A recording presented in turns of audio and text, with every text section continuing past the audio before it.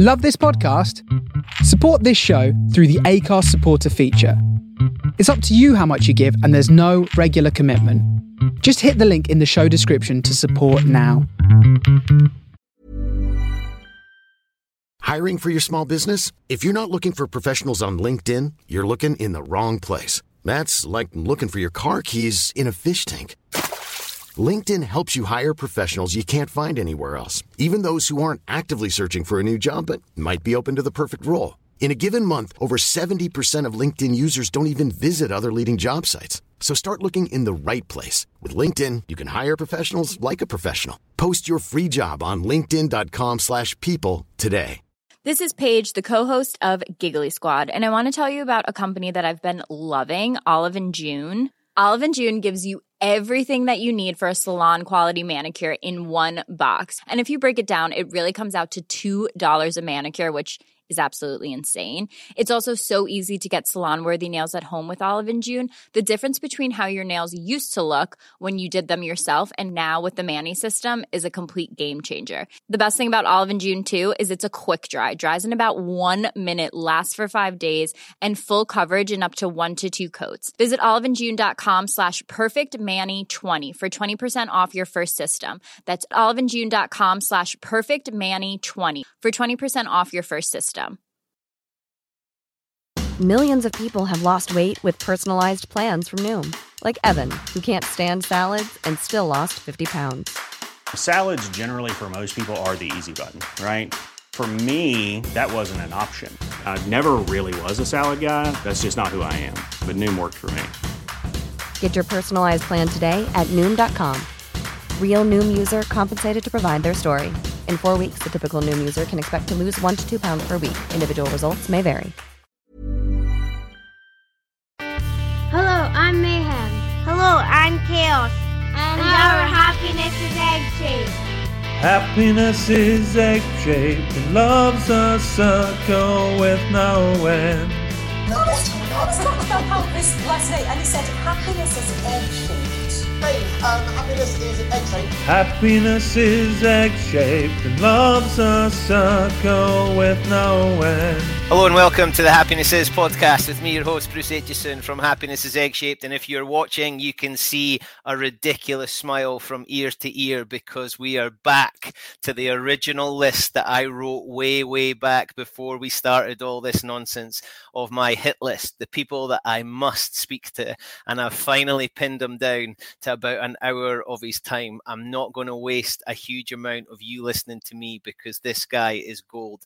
Proper man crush, proper fanboy about to happen. I'm not often nervous before I speak to people, but I am almost shaken because this guy is the guru. We are going to learn, we're going to laugh, we're going to think, we're going to be liquid thinkers, and if you needed any more of a clue, that is the one. Richard Branson loves him, Geach listens to him, he works with Tooney, and now he gets to speak to me. So without any other time wasted, let's bring in the one and the only Professor Damian Hughes. What an intro. You should take you everywhere with me, Bruce. Thank you. I'll be your warm-up guy. Can I just start by saying thank you for giving me this chance to interview you as Jake Humphrey's replacement. I really appreciate that. Oh, no, honestly, thank you for the invitation to come on. I've been looking forward to it for ages. So thanks for making the time. I'm so excited that I almost don't know where to start, but I like to read. I'm a book guy. I fold the corner over in the hope that at some point I'll go back to it. Every now and then I have, and I look at the page and I think I can't work out why I folded that corner over. Now, the first book I read of yours, almost every page had to have the corner folded over because it was just full of gold. Oh, thank you. How do you get to a point where you think, right, I've got stuff that other people are going to need to know and I'm going to put it into a book? What was the tipping point for you to write that first book? The first book, Liquid Thinking. Well, I wrote it never intending to put it out to the mass market. So what I was doing was I was doing a consultancy job at the time where I was helping run some factories just outside of Liverpool. So it was quite a tough sort of working class area that I was working in. And the brief was basically try and turn around performance in these factories because otherwise we're going to close them down. So I spent 2 years sort of flogging myself, really trying to engage the guys and trying to change the culture to get them to understand high performance. And when I knew that, and we did turn performance around. And one of my favorite sayings, Bruce, is that success leaves clues. So I wanted to almost signpost the clues of our successful turnaround that we'd done. So I had the idea of writing a book where you could almost capture it and just give it to all the guys that were in the factory. So I had no idea how to write a book. So I just set out and thought, well, that naivety was a superpower. So I wrote the book. And what I did was I made a list of all the people I liked and admired and thought, how do I get to interview them? So I ended up spending time with Richard Branson, people like Alex Ferguson, and all these like incredible people were really generous and answered my questions. So I wrote the book and I took it back and I showed it to one of the lads in the factory. And the first thing he did was he went, Richard Branson's mum and dad was rich. That's why he's successful. Alex Ferguson got lucky at Manchester United. So it was almost like I offered them evidence of all these great names and they had an excuse for a get out if they didn't like them. So I then had the idea, I thought, you know what I'm going to do? I'm going to now interview some of the guys that work in the factory and show how that they've adopted the same mindset that Branson did to build a business. But one of the lads, for example, he'd had to leave school at 15. So this is a very quick snapshot of his story. He'd left school at 15, no formal education. He found himself working in a factory doing a manual labouring job, but he wanted to give his daughters the chance of an education that he'd never had, but he couldn't get them into the best catchment area for the school. So he decided 5 years out to buy a plot of land and build his own house in a catchment area to get his daughters into the best schools, give them the best chance. And he did it.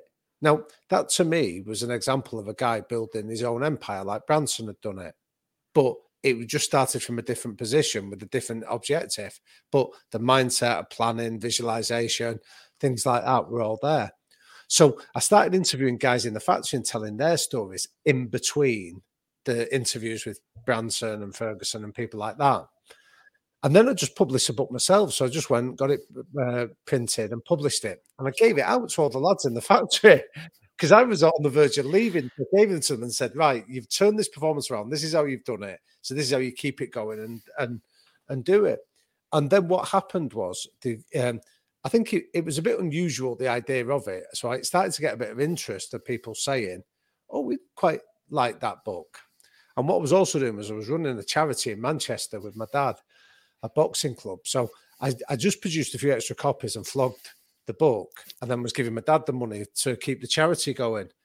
And it almost snowballed from there. So then I started getting people saying, oh, would you come and talk to us about some of these ideas? So I started doing that and flogging more of the books from the back of the car. And then eventually, so I was like proper Del Boy style, but then and I was writing the second book as a follow-up to it in my own time when I was like sat in business meetings that were boring. This is the night. And then long story short, a publisher came along and said, we love this idea. And they bought the book. Now that's nearly, I mean, it's scary, but it's nearly 20 years ago now. But that's literally how it started. So, yeah, that was the origins of Liquid Thinking. And when people say to me, like, well, why Liquid Thinking? I say, well, I had no, because I didn't know what I was doing and didn't know how to write. I was sat in a pub one night with my mate, and I was saying to him, I need to come up with a catchy title for this book that I'm writing for the lads in the factory. And we were literally having a pint, and he went, why don't you just call it Liquid Thinking? And I went, if I buy the next round, can I own the rights to that idea? And he went, yeah, of course. So I went and did it. And I wrote on a beer mat, do you give me permission to use this title? And he went, yeah, of course you can. So that was literally the origins of it. Now, as I started, and then when I started like going into different environments and people were saying, why do you call it Liquid Thinking? Like that sounded like really stupid. So I thought I'd better come up with a clever answer. And then I remember reading that Edward de Bono, the creativity guy, used to talk about solid thinking being the root of most people's problems, that they couldn't change perspective. So I started saying to people, oh, it's because it's the opposite of de Bono's solid thinking. But it wasn't. It was literally my mate over a pint. That reminds me of every prop forwards sort of mantra. No good story ever starts with we were having a salad. Yeah. I love that the whole thing came from, I was having a pint with my mate. That is just, I did not know that's where you were going. Yeah. So I mean, I still feel inordinately proud of that book. I mean, I look back on it now, like I say, nearly 20 years later, and I think, I could have wrote that better, or I could have said that better. But at that time, with what I knew and the resources I had, it was the best I could do. And I'm really proud that some of those lads still keep in touch with me now, 20 years later. And they ended up running. Go on. Sorry, was it Dave Allred that said? I think he was speaking about Johnny Wilkinson and how they looked back and they said that they were embarrassed by some of what they did.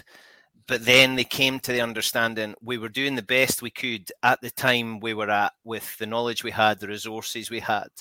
Yeah. And that sounds like that was you. Just, here's all my knowledge in this order, in this format, for this purpose. And like you say, now 20 years later, you're thinking, well, actually, that could have been better. But it's giving you the stepping stone to do all these other things. Yeah, definitely. So, like, there's people in it, say, for example, where you look back and it might quote Lance Armstrong and use him as an example. And like 20 years later, you go, probably shouldn't be using him as a great example. But at that time, his story, and I'm sure if you'd have scratched deeper at the time, you could have found something to be concerned about. But I wasn't doing that. So he's quoted in it. So you look back now and it's almost, it captures a time that was really evocative for me as well. But but I still get in touch with a lot of the lads that like featured in the book or that used it. And I feel proud that like they went on to do things like run kids football teams or work in the community, or like a couple of lads even went to and used the book with their wives, like Weight Watchers clubs and things like that.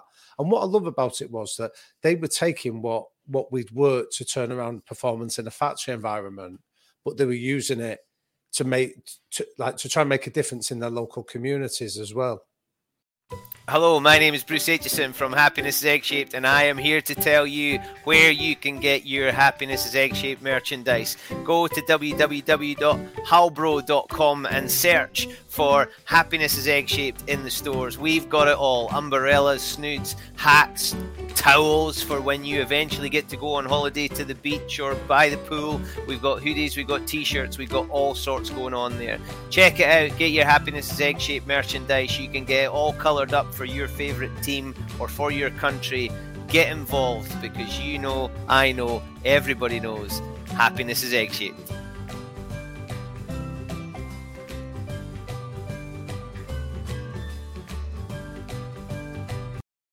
And that's here's my mum, right?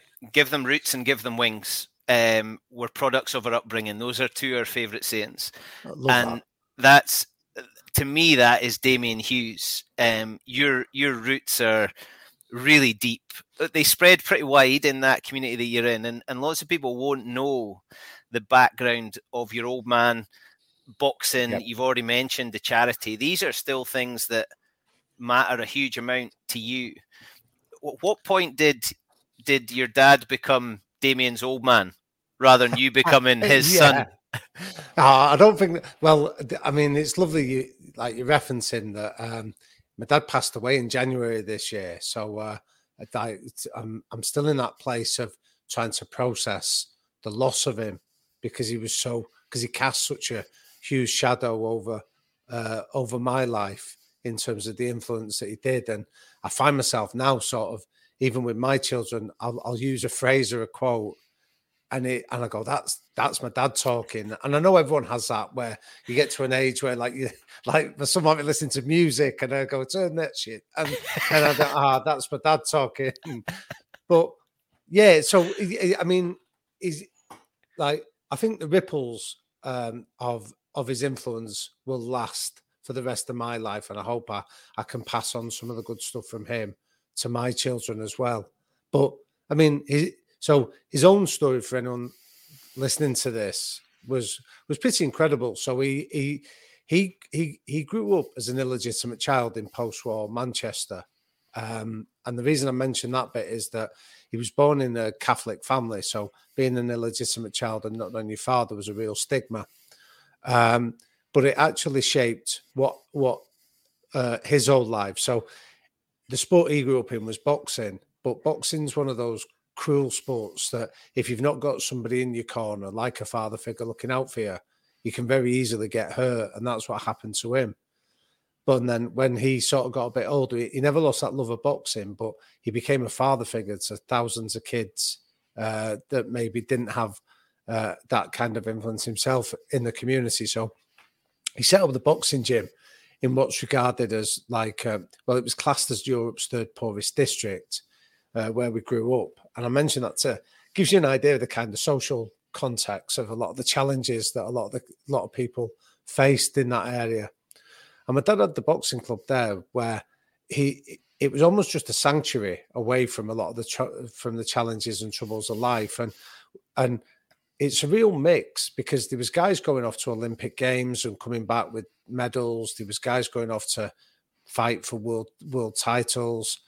And they were rubbing alongside guys that were just coming in to escape the drudgery of unemployment, or guys coming in there that were getting bullied at school and just wanted to come and have somebody treat them with a bit of respect. So they rubbed along together, which was a really powerful combination.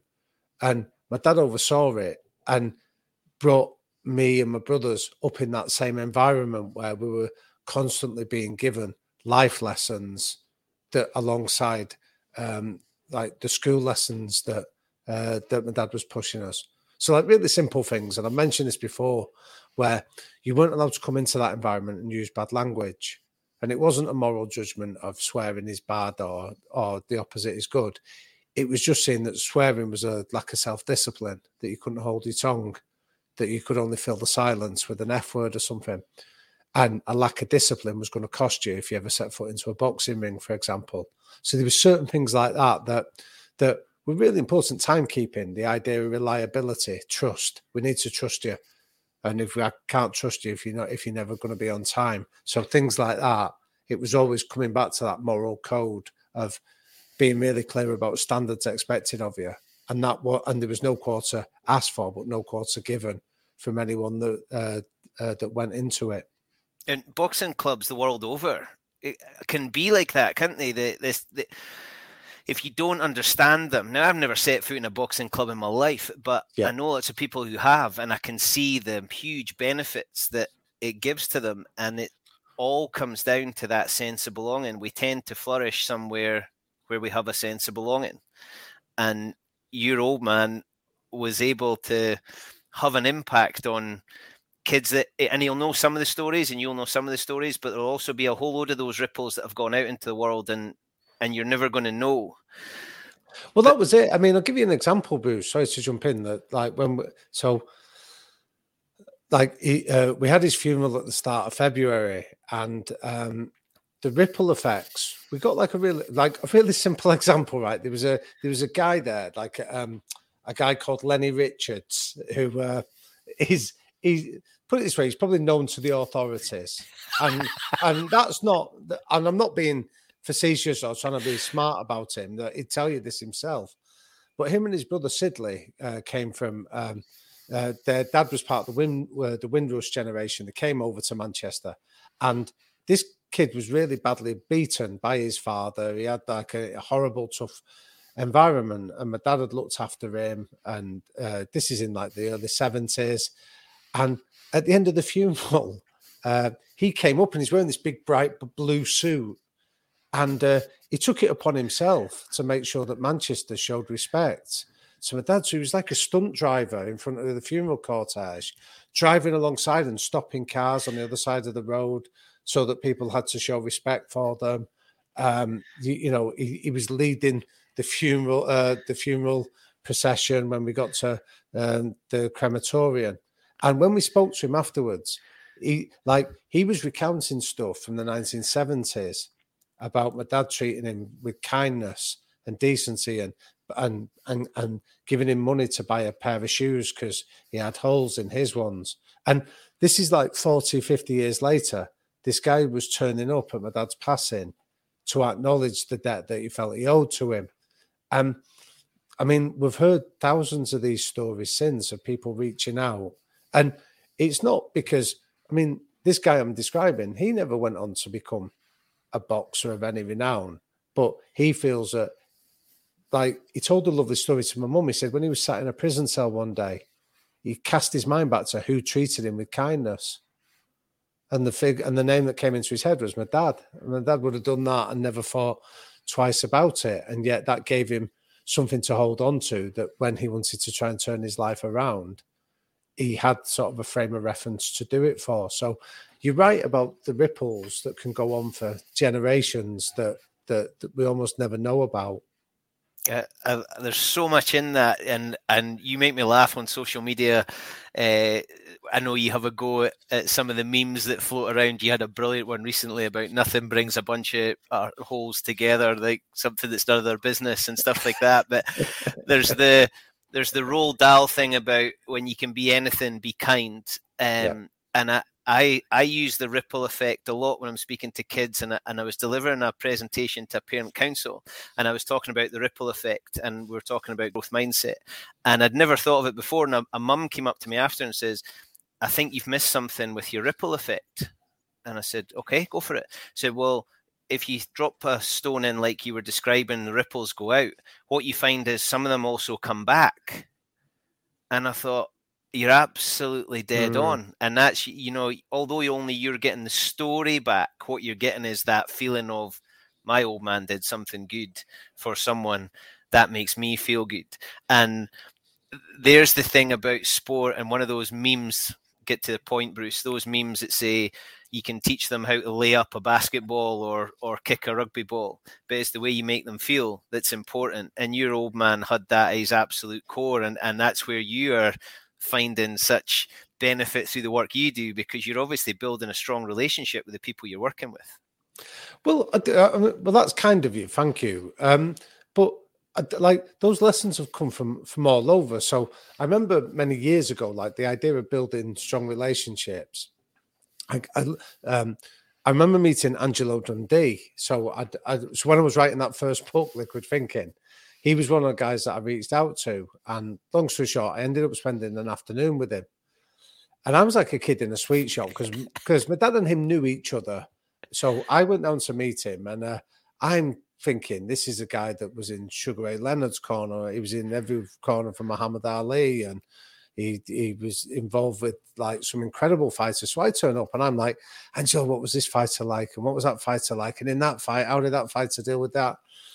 And he was really lovely because he indulged me for an hour before he'd obviously decided I need to teach him a lesson. And when we sat there, he went, Damien, he said, I think you've got the wrong end of the stick. So what do you mean? He went, I don't work with fighters. And I'm sat there thinking, you do? And he went, no, he said, I work with young men that happen to fight for a living. And it was only afterwards I went away and reflected on it. And he'd done it in a really gentle, sweet way, but trying to educate you of, this is a people business first and then a fight business second. Don't get the two things mixed up. And rather than explain that, he sort of taught it to me in a way that still resonates all these years later. And that's, I think, what I keep in mind. Like, whenever I'm lucky enough to go into an environment where you're working with people, I always remember that you're working with young people often that are just happen to be have a capability or an aptitude for a certain sport that they're working in. But that doesn't excuse behaviours that might be unpleasant or dysfunctional. But equally, it's about trying to understand them and work with them as people, not as players.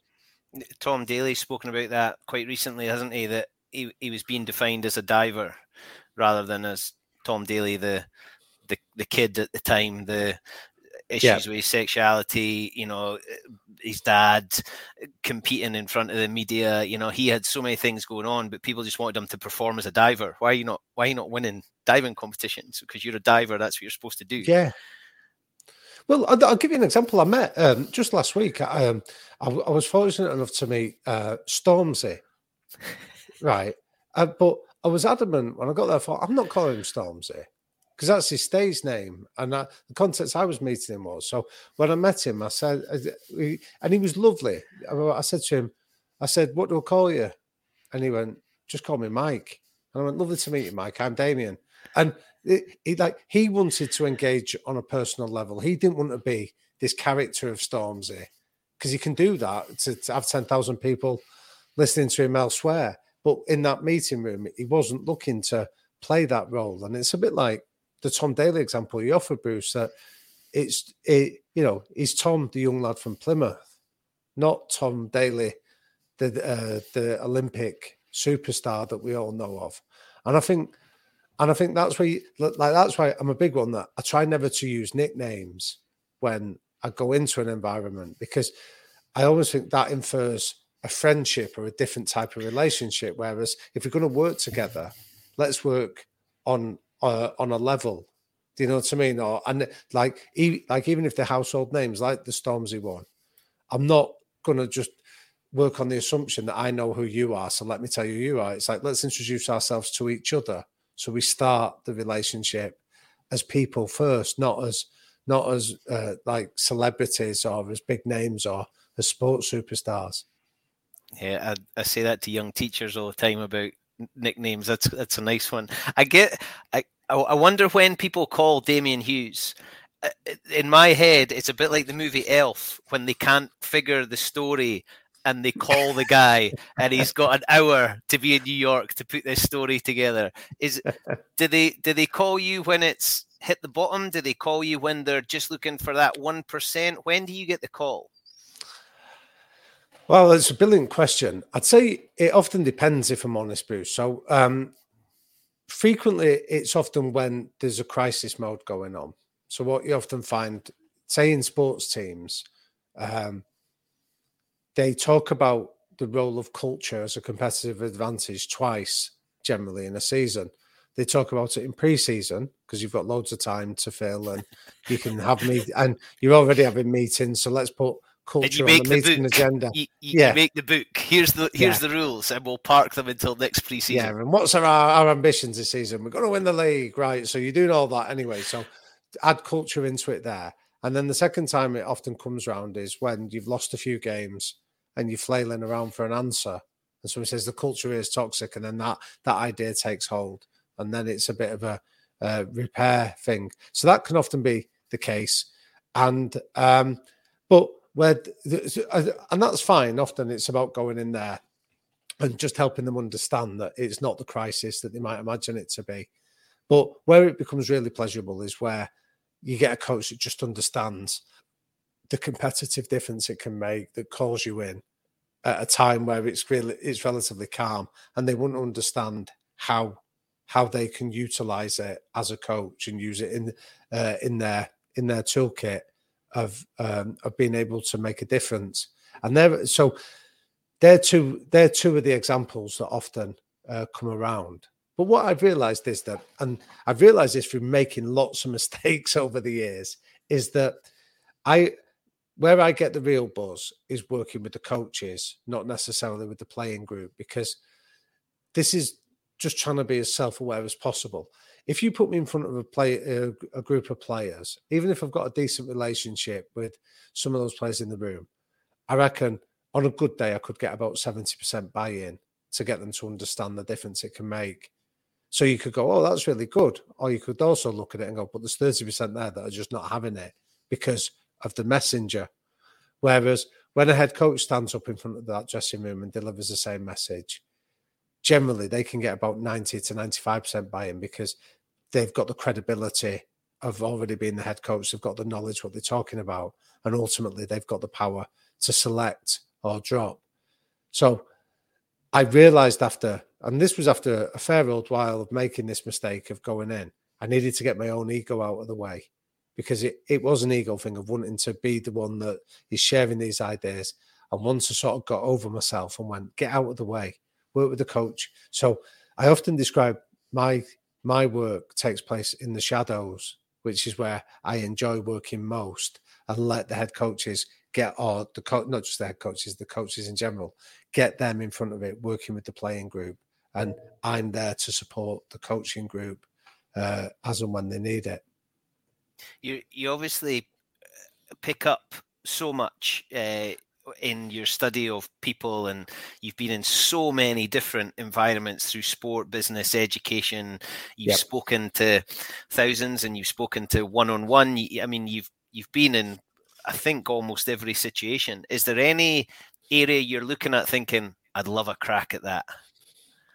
In what way do you mean, Bruce? Is there an environment? Is there an organization? Would you love to go into a huge thing like Google, or would you love to go into the sandwich shop down the road? Is there right, okay.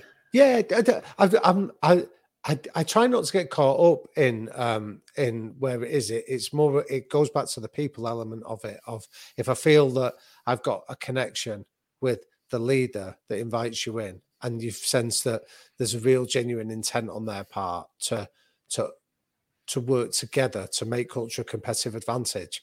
Like the environment really doesn't bother me. So, for example, I've worked in sports where I genuinely don't have a clue about what, or my level is the level of just being a fan watching it. So I don't understand the nuance or the detail of those particular sports, but nobody's asking me to make a contribution in terms of the technical stuff. And that's where I actually think that plays then to your advantage, because you can ask the daft question, why are we doing that? Or how does that work? And you're not doing it to be facetious. They know that you just genuinely don't know, but you're curious to try and find out more. And it can sometimes unlock a deeper reason that you go, well, we've been doing it just because that's what has been happening for the last 10 years here, rather than doing it because it makes a tangible difference. So, yeah, I don't try and get caught up in terms of the sport or the nature of the business, because I think that way it can skew your perspective. Do you find is there a eureka moment with some of the people that you work with where they have this, it washes over them and they suddenly can step back and see the light? Or is it something that you revisit and you come back in a 6-month block to see what impact you've had? Yeah, again, it often varies. So, like with when I tend to work, say, like if I sign up for a season of working with a team, I say I'll come in once a week or once every 2 weeks, because I think if you're part of the furniture, people stop listening to you anyway. But from my point of view, if you're there every day, you develop this concept called a scrutoma, where you become blind to what they're doing every day. So I think if you can come in intermittently, you see things that maybe other people have just started to accept as the norm around there. So I'll give you a really simple example. I remember years ago going in with a head coach who took over the role of a team, and I was sat at the back of the room, and what struck me was after the team meeting, the players sort of just left cups and water bottles lying around, and then what was happening was the junior coaching staff were going tidying it up for the next meeting. And when I was like, what's going on here? And today this is almost commonplace, that the sweep the sheds mantra has sort of crept into lots of things where people wouldn't accept that now. But I'm talking like 15 years ago, before anyone knew that idea. So I was able to pick up on that and say, make the players do it themselves. That lack of accountability or waiting for somebody else to sweep up their mess isn't culturally acceptable, and you need to make that understood. So, but they... Hiring for your small business? If you're not looking for professionals on LinkedIn, you're looking in the wrong place. That's like looking for your car keys in a fish tank. LinkedIn helps you hire professionals you can't find anywhere else, even those who aren't actively searching for a new job but might be open to the perfect role. In a given month, over 70% of LinkedIn users don't even visit other leading job sites. So start looking in the right place. With LinkedIn, you can hire professionals like a professional. Post your free job on linkedin.com/people today. Millions of people have lost weight with personalized plans from Noom. Like Evan, who can't stand salads and still lost 50 pounds. Salads generally for most people are the easy button, right? For me, that wasn't an option. I never really was a salad guy. That's just not who I am. But Noom worked for me. Get your personalized plan today at Noom.com. Real Noom user compensated to provide their story. In 4 weeks, the typical Noom user can expect to lose 1 to 2 pounds per week. Individual results may vary. Been doing it for about 6 weeks before I started working with the head coach, and it was almost like they had that many things going on in their head. They'd missed something that when somebody like me points it out, they go, oh yeah, it's obvious. Why would we do that? But they hadn't spotted it. So often it just stops.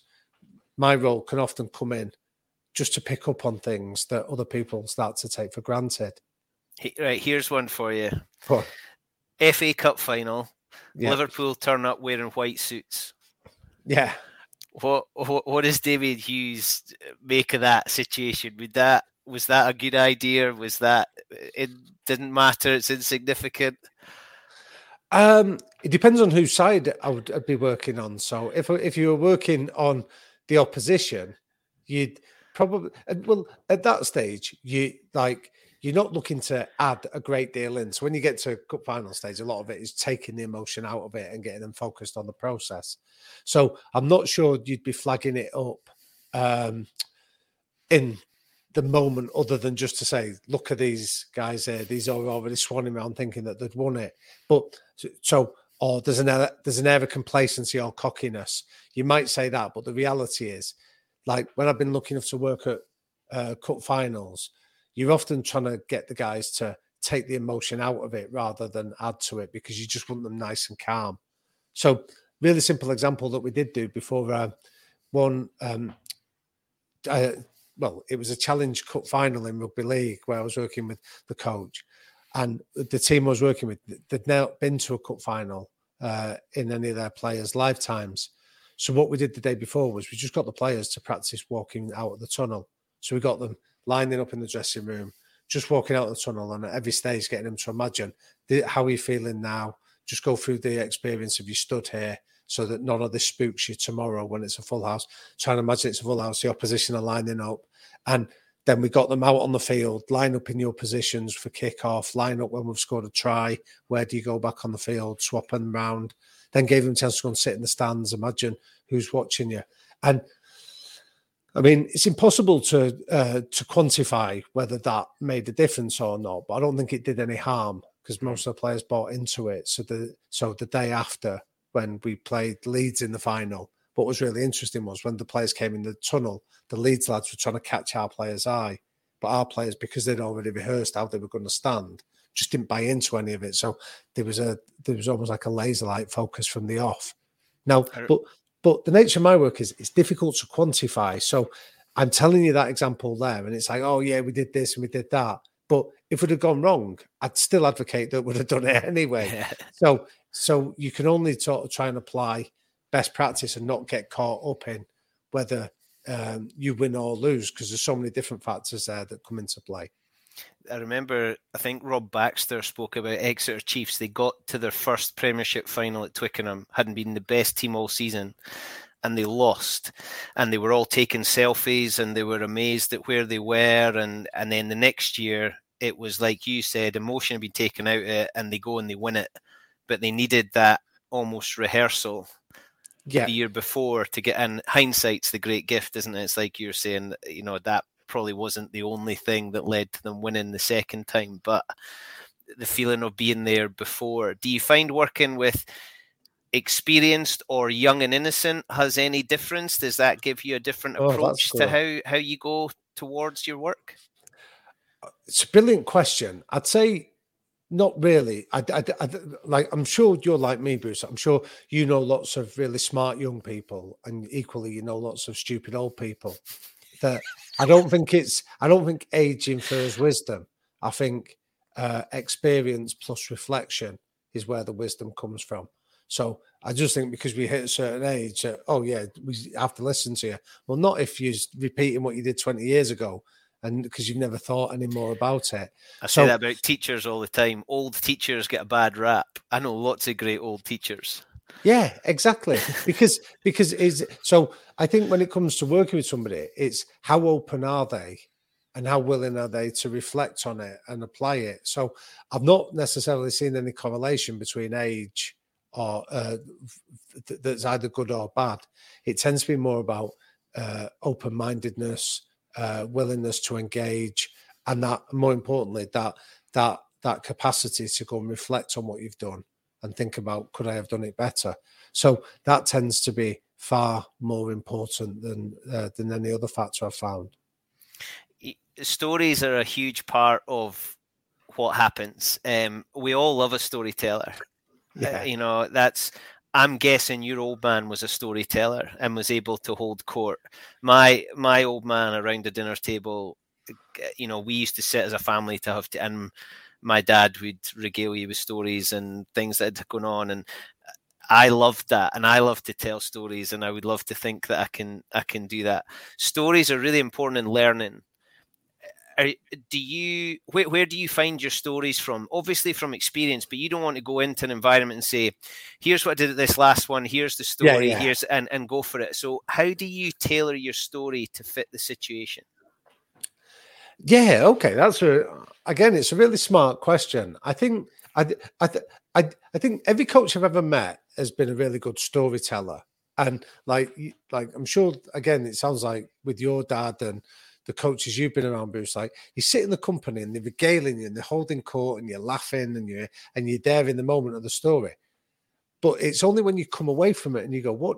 And you can remember the detail and you remember what was the point that they were teaching you, is where you go, that's coaching. That's brilliant coaching.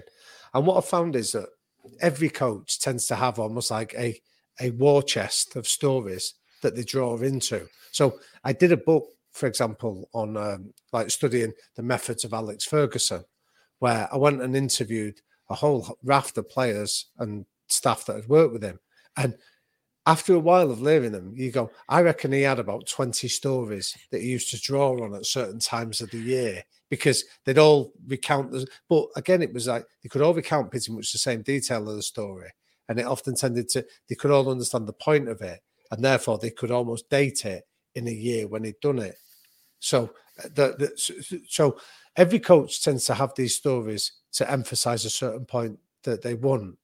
But you're right, then it's about spotting the moment for it and whether it tends to be appropriate. So what I try and do is I just try and stay open to stories. Like I love picking up stories like a magpie of coaches and going, oh, I love that one. And how did you use that? And then try and attribute it to them. That, like when you recount it, because again, I think it carries credibility that if you go into, say, working in rugby union. So when I worked with Gregor and the SRU there, I remember once taking a story with them from the world of boxing and sharing that with one of the coaches. And not because of any other reason, that I just think because it wasn't their world and they didn't necessarily know the characters I was describing, they can't then go, yeah, but he was a dick, or he like, so it's harder to discount the personalities when you're recounting the story, when you say, but the purpose why they did this was because of this. So I'll give you an example. Like when I went and met Angelo Dundee, I told you the example there about the people and person. Another great coach I went to meet was Emmanuel Stewart at the Cronk Boxing Gym. And the story I always tell about him was that I was nervous when I got there, and he went, how are you? And I went, oh, I'm really good, thanks, Manny. How are you? And he was like, oh, I'm good. And he went, how are you really? And I ended up sort of just blurting out how nervous I felt. And when I got to know him a bit better, I said to him, why did you ask that second question? And he went, that was when we started working together. The second question opens up the relationship. And so, I mean, there's a lot more detail than I'm sharing with you there, but that was the nature of it. So I was using that in a different context with the coaches to say, always ask the second question. Don't take the first answer as read. Always ask the second question. Because, and again, to sort of cross-pollination, I remember when I was working in rugby league, and this was when one of the players came to us and he said, will you not take my first answer as read? So in rugby league, where you can do the turnover of players regularly, when the physios would run on the field, they'd always say to him, how are you feeling? And if he'd just come off like a hard couple of minutes, his first answer was, I'm knackered, I need to get out of here, I'm struggling. And he said, but if you give me half a minute and you come back later on, my second answer will often be, I've got another 10 minutes in the tank here. So the second question is cross-pollinated. So I got it from a boxing gym, seeing it applied in a rugby league setting. and then I was passing it on to the coaches at Scotland. So it's almost about knowing, like having those stories in your supply, but then recognizing the opportunity to share them where people go, I can do something with that, rather than that's made me laugh. It becomes something really tangible that they can apply. And that's coaching, and that is coaching. And I love, for the last 6 years, Fill Your Boots has been making rugby happen at the grassroots level. Please get involved and go to www.fybrugby.com to register your club or to register as a player and join the online community to make sure that games continue to happen in the future. Join in clubs with players and players with clubs to make sure that we can keep the club game as strong as possible. Fill Your Boots, bringing rugby together.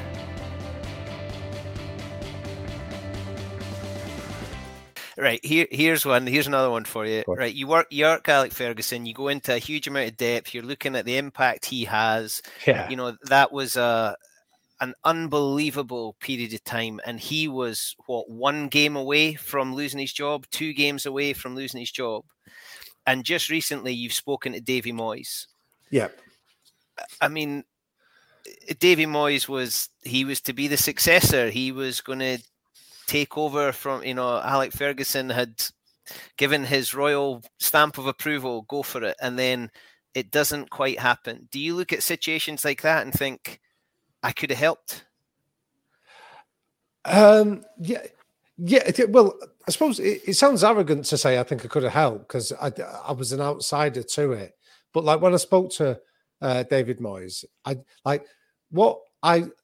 as an outsider looking in, I've seen at Manchester United what I've described as cultural vandalism taking place in the 10 years since Ferguson stepped down. That you've just seen them dismantling standards that he'd put in place, and what he would have imagined would have been there, built to last. They needed refreshing, but they didn't need dismantling. And I think, so that was one of the questions that I asked David Moyes. I said, why did you get rid of all the backroom staff? Because I know whether the backroom staff were any good, but you're letting 30 years of corporate memory walk out of the building with Alex Ferguson, and there's nobody there to explain the rationale of this is why we did this, or anyone to keep along. And to be fair to David Moyes, he didn't shy away from the question, but his answer was, he said, I went and spoke to 2 very experienced, very successful football coaches, and he wouldn't say the names of them. And he said, and I asked them, what should I do? And one of them said, keep the backroom staff and just bring one of your own appointments. And the other coach said, clear everyone out and start again. So he said, so what we said later, hindsight is always 2020. So you look back on it and go, what a silly decision that was. But his point was, when he was going and gathering information from people that had been there and done it, he was getting conflicting answers from it. So he was humble enough to say, I made the wrong call in hindsight. But at the time, he said, I genuinely was canvassing advice. I didn't discount that as an idea, but I decided in my end that loyalty was one of my core behaviours, and I needed to be loyal to the staff that had got me this opportunity. And nobody was persuading me not to clear out the back room. So it's very difficult. And so, again, there's a danger here that not wanting to come across like a smart ass or somebody that is like, I've read that quote from, I think it was Ernest Hemingway that I said, a critic is somebody that watches a battle from a high place and comes down and shoots the survivors. And I think it's easy to sort of come down and go, oh, David Moyes got it wrong and this is why he got it wrong. But he's honest enough to share the rationale that he did behind it as well. So it's difficult to know whether I could have made a difference. I'd have loved to have sort of had more information on it rather than picking it up now. But yeah, I often find it fascinating to see the challenges that these guys are often taking on, like Moyes did. Yeah, and like we say, he thought he was doing the best at the time he was in, with the resources he had and the knowledge that he had. He was just doing the best job. And it's like me writing that book that I'm looking back 20 years later and saying to you, there's bits in there that like I probably would have do differently now, and I'm sure. But then that also ties into the other answer, because we're willing to reflect, we're self-aware, and then we reflect and go, could I have done that better? And the answer is inevitably is yes. And that's, again, the hallmark of all great coaches. And I'd include David Moyes in that. Well, there's a couple of bits in this interview so far, Damien, I'm going to clip and have as my message alert and my ringtone where you said, you're like me, Bruce. I'm definitely keeping that one. And you told me I asked a great question, so I'm keeping that one. But I feel there's a movie when I was a kid, and I'm going to ask you if you watched it, and then I'm going to ask if you think you know what bit I'm getting at. The movie The Mighty Ducks was an amazing movie, and there's a character in it that I think was like me, and he said something, and even though I was young when I watched it, he said something, and I thought, that's me, that is. Do you know what I'm talking about? No, go on. I think it's in Mighty Ducks 2, where he gives the shirt to somebody else to play, and he says to the Emilio Estevez character, I always knew I was going to be a better coach than I was a player. Now, really? I think I always knew I was going to be a better coach than a player. It doesn't help that I'm slower than a fortnight in the jail. Right, but I talked the game. I understood the game. I loved listening to coaches when, like you're saying about picking up stories. I was a magpie. I still say things now that Rob Moffat and Bill Noble said to me as a 14-year-old and 15-year-old kid, because it had such a lasting impact. I knew I was going to be a better. Now, I've not coached at international level. I've never been a professional coach, but I'm a better coach than I was a player. Yeah. Did you have that moment? Yes, definitely. So I did two sports, boxing and football. The boxing, my dad always used to say to us that you play football, but you only box. So it's almost that idea that you don't mess about with it. And what he was very good at was that boxing is a sport like what he'd experienced, where people will chew you up and spit you out. And he was adamant that if you didn't have a decent level of aptitude, you shouldn't do it. He always, he'd have guys that were very willing and game, and they'd come and say to him, have you got any other interests, or is there anything else? Are you pursuing an education? And if they said, yeah, he'd say, go and do that. This isn't a sport to play at. Then if you've got something else to do. I think Barry McGuigan, I heard Barry McGuigan interviewed again when I was a kid, and somebody said to him, why the hell are you a boxer? Yeah. And I think his reply was, because I can't be a poet. Yes, right. So it's that sort of thing that if you can do something else, go and do it, because it's a pretty cruel sport to earn a living in. So my dad was adamant that me and my brothers could box, and so he let us do it up to a certain level, and then after that, he was adamant that we had to go and pursue an education, that we didn't go too far into it. And there was a whole heap of different lessons that he taught us. The one that I recount was when I was about 13, 14. And I'll tell you a funny story. I put this in. I had a book come out before Christmas, and the publishers were like, I told one story about the boxing club, and they went, "Oh, take that out. That's really violent, and that promotes violence." And it didn't. There's a coaching story. I'll tell you the story in a minute, because you'll appreciate the coaching point. But they were like, "Oh, we don't agree with that. Take that out." So they said, "Put another story in." So I wrote this story about me getting a good hiding at 13 in the boxing ring, and they loved that. They went, "Keep that in." And I went, well, that promotes violence. But I think they love the idea of me getting my comeuppance. So they put it in the opening chapter, put you in getting a good... But the story about it was that I told the story of... I was trying to talk about the moral compass that great coaches can inculcate. And my story was I took a liberty with the lad sparring when I was 13. So I was overmatched. He was a novice. And in the first couple of seconds, you realise, I'm better than him. I'm stronger, faster, I know what I'm doing. So the code in my dad's gym was that if that was the case, you slow down and you go to the level of the novice and you coach them in how they can get better, and you show them how to slip a punch or whatever. So you're both learning. But I was 13, I was an idiot, immature, and I didn't adopt that. So I took a liberty with the lad and threw some shots at him, hit him, knocked him about the ring, and basically acted like a bully. And as I was climbing out of the ring after we'd done our sparring session, my dad stopped me. He said, "Where are you going?" I said, "I've done my sparring." He said, "You've not done a workout." He said, "That was easy, stay in." And he put a young professional boxer in the ring with me. And for the next 3 rounds, this guy didn't physically hurt me, but emotionally and mentally just took me to pieces. that he just banged my head back every time he threw a jab, slipped every punch I threw back at him, moved me around, spun me, and just basically exposed me for what I'd done. And as I got out, I remember everyone in the gym had sort of stopped, and to my mind, they were sniggering at me getting served humble pie. And as I got out of the ring, my dad said, "How do you feel?" And I couldn't speak. I was that ashamed, but I thought I was going to cry if I said anything. And he just quietly said to me, "How you feel now is exactly what you did to that boy just before it." And he said, "Don't ever let me see you bully anybody ever again."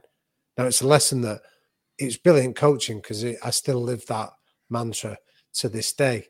But that was a story that the publishers went, "Oh, keep that in. We love that bit of you getting a good idea."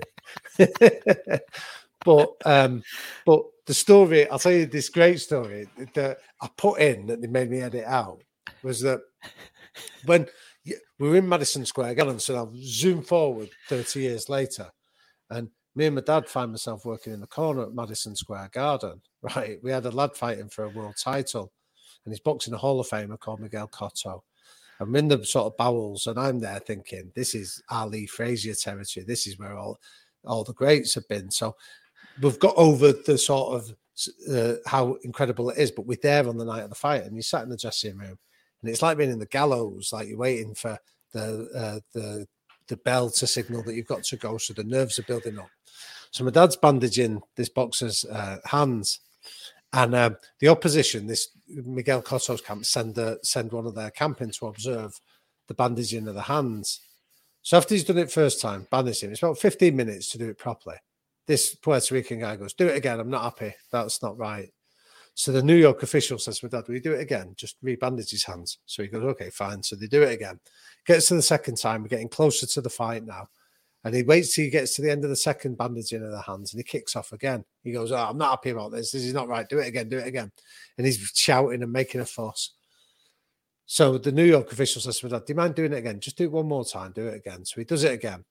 And when we get to the third time, literally now, we're getting close to the fight. So you need time to warm up. And this guy, it's all mind games. He's all trying to distract and stop him warming up properly. He kicks off and blows off again about, "I'm not happy about this, not doing this."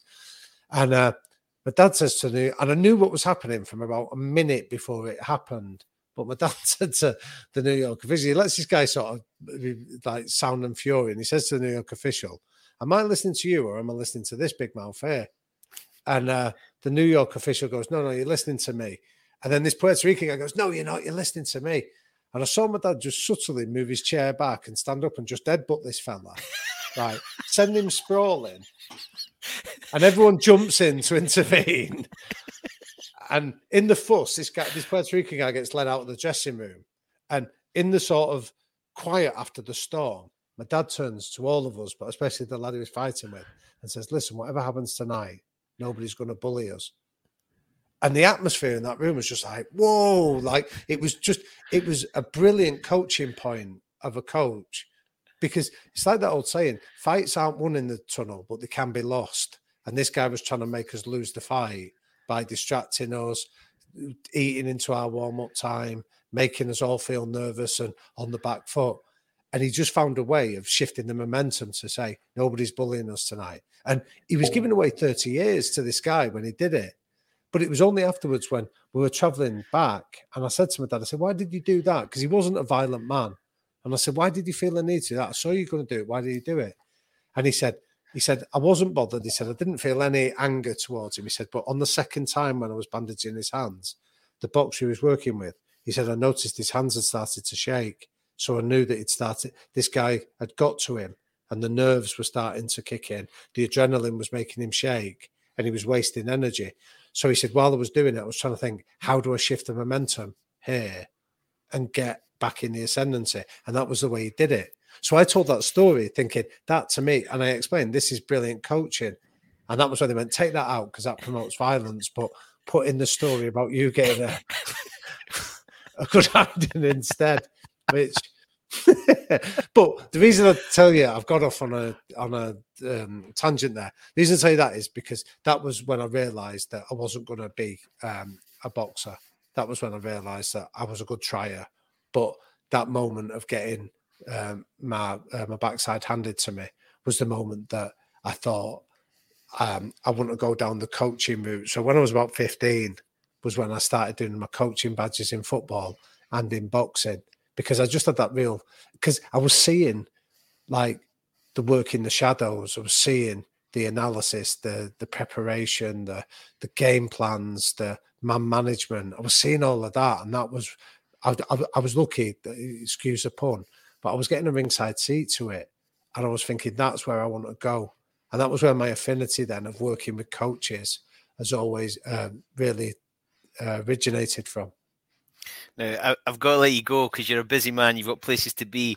So very quickly, what was it like? I collected Panini stickers. I've got 87, 88, 89. I've got the 90 World Cup. I loved Panini stickers, and I always wanted to go to the Bobby Charlton coaching school, and I never won the chance to go. Bobby, yeah. What was it like working at the Bobby Charlton soccer school? Well, that was, I mean, it was a brilliant. I bet you, like, you'll get a lot of coaches in Manchester that started there. So that was where I got that first, like my first coaching job. I think I was 17. Was working there, and it was brilliant because you get an exposure to like So Bobby, and he's poorly these days, but he'd come along, and if you sort of were respectful to him, he'd give you some amazing stories and anecdotes, and then you'd get like I remember once, right, seeing him in his shit. He turned up in his suit, so he had his suit on and his suit shoes, and pinging the ball off the crossbar from the halfway line. And I'm not talking about doing it once, 9 out of 10 times, just standing there pinging it, showing you technique, just the consistency of being able to do it. So even at a young age, you're like, how can, like, because it was a sponge, like, how can you not soak up being around guys that are sharing wisdom of like Matt Busby, Alf Ramsey, Jimmy Murphy, all the coaches that he'd experienced? And if you asked him the right questions, he's telling you this is what, like, I remember saying to him, what did Alf Ramsey say when he come on the field like after full time? And he's telling you, this is first-hand history. You've got the greatest English footballer of his generation saying, oh, yeah, Alf Ramsey was a great coach, that he just understood me. He understood how, like, he told that great story, and I've heard Alan Ball tell it. And I just think this is brilliant coaching, where he said to Alan Ball once, he said, have you got a dog, Alan? He said, yeah. And he says, do you take it for a walk? Yeah. And what do you do with the dog? He says, I take it to the park. And what do you do when you go to the park? He said, I throw a ball to it. He says, and what does the dog do? He says, he brings the ball back to me. He said, right, well, I want you to imagine that you are the dog and I am Bobby Charlton. So when I throw the ball, your job is to get it and bring it back to Bobby Charlton. Right?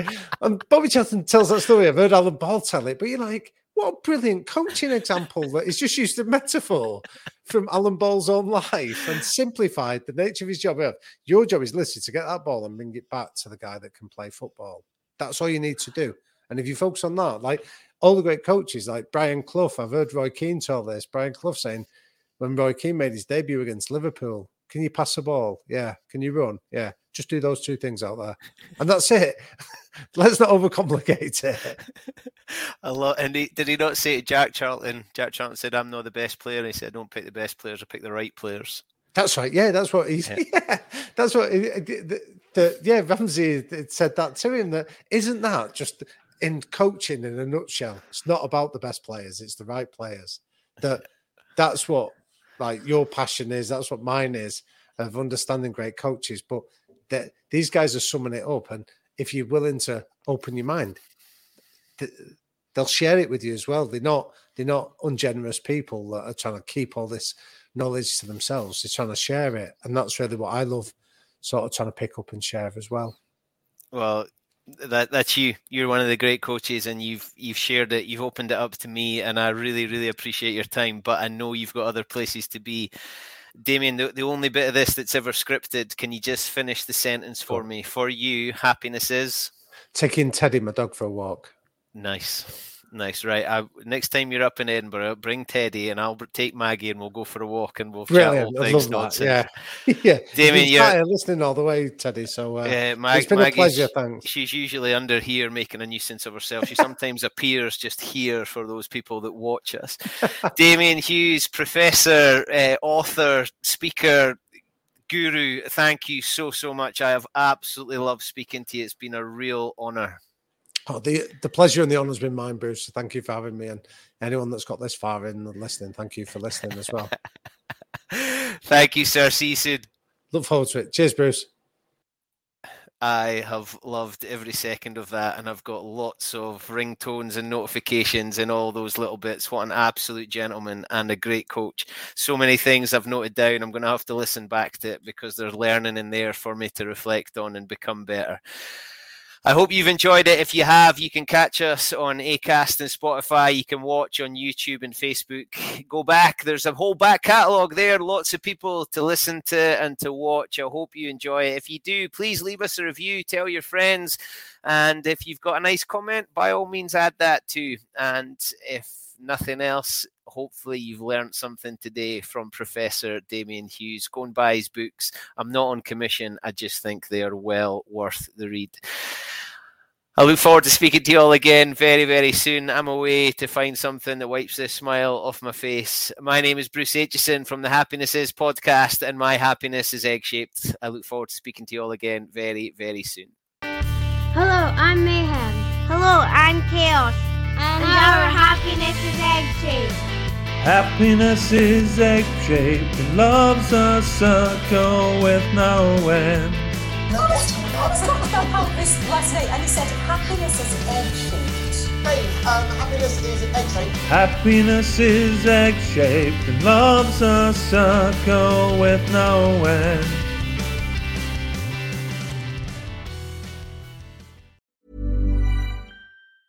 A lot can happen in the next 3 years. Like a chatbot may be your new best friend.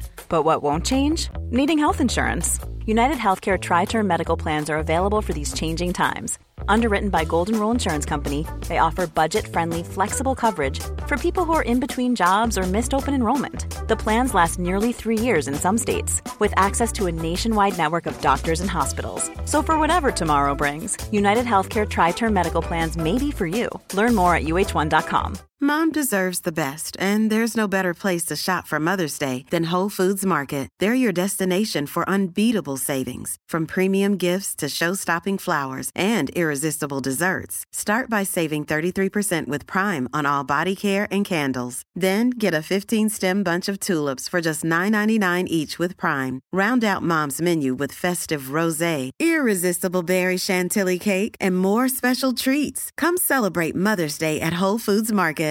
Hey, it's Paige DeSorbo from Giggly Squad. High quality fashion without the price tag. Say hello to Quince.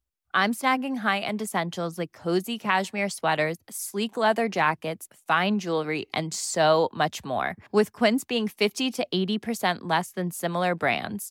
And they partner with factories that prioritize safe, ethical, and responsible manufacturing. I love that. Luxury quality within reach. Go to quince.com/style to get free shipping and 365-day returns on your next order.